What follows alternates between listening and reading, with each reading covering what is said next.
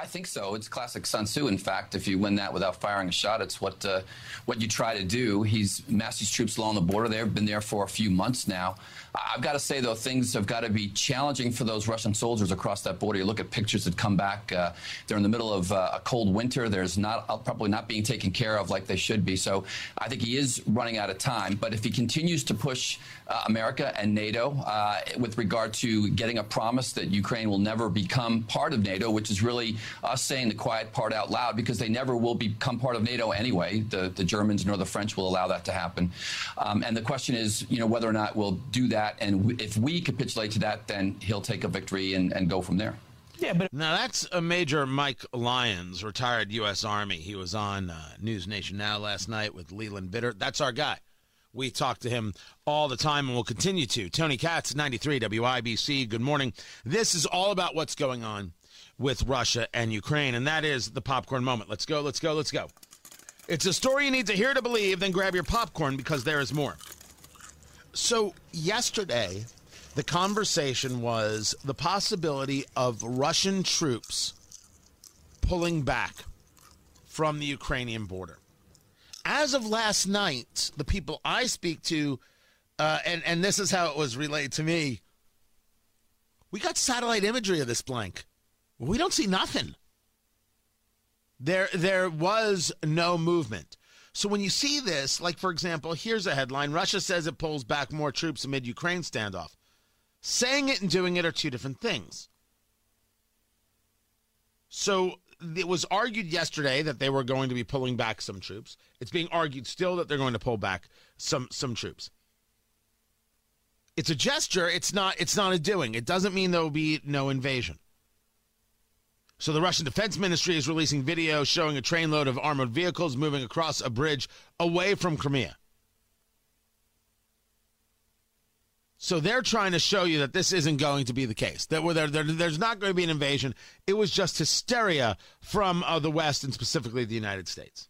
I don't believe that to be true. Some people are discussing, and I was on with Hammer and Nigel yesterday, and they asked me, was this a wag the dog? I get the argument that's being made.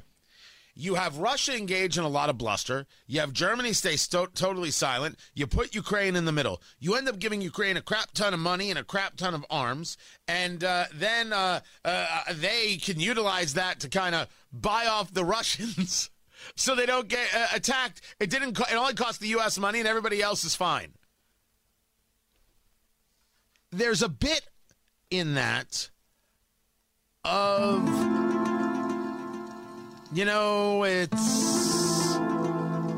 it's a little bit out there. But crazier things have happened, so I get that people have that theory. I'm not one of them. And I actually don't think that they're crazy. Weird things do happen, and certainly there's I don't think it would be outside the realm that if arms were given to Ukraine and dollars were given for them to get arms, that some of it could have gotten to the Russians to say, hey, leave us alone. Of course, that's possible. I would have no way of proving such a thing, but I'd be a fool if I said it was outside the realm of possibility. The question was, is it wag the dog?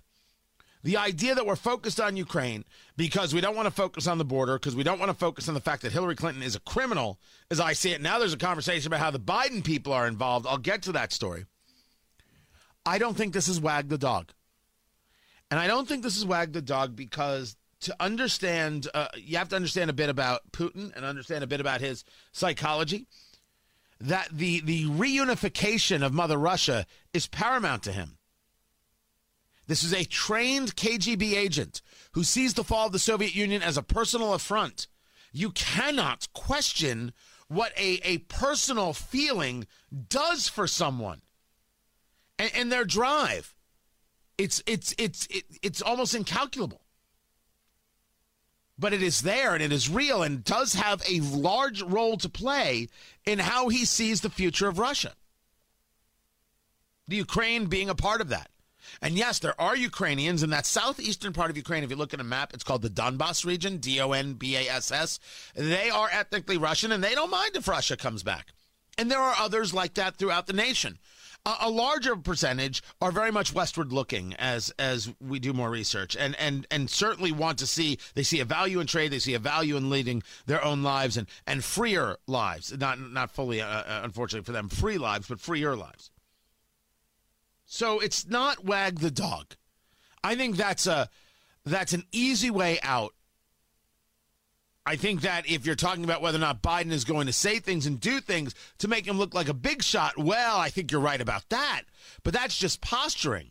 This is just like Bill Clinton bombing the aspirin factory.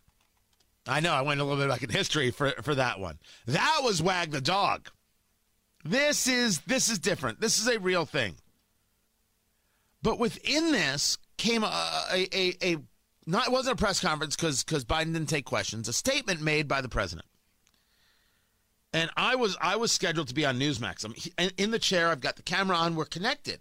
And I'm watching their feed of Biden make this statement. And remember, I'm not on air. And I literally said out loud to the control room, what the hell is he talking about? I listened and I said, I don't understand the purpose of the speech. I put it out on Twitter. Is this supposed to be deterrence?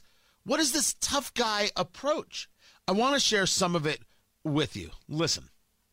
We know and what we're doing about it. Let me be equally clear about what we are not doing. The United States and NATO are not a threat to Russia. Ukraine is not threatening Russia. Neither the U.S. nor NATO have missiles in Ukraine. We do not have plans to put them there as well. We're not targeting the people of Russia. We do not seek to destabilize Russia.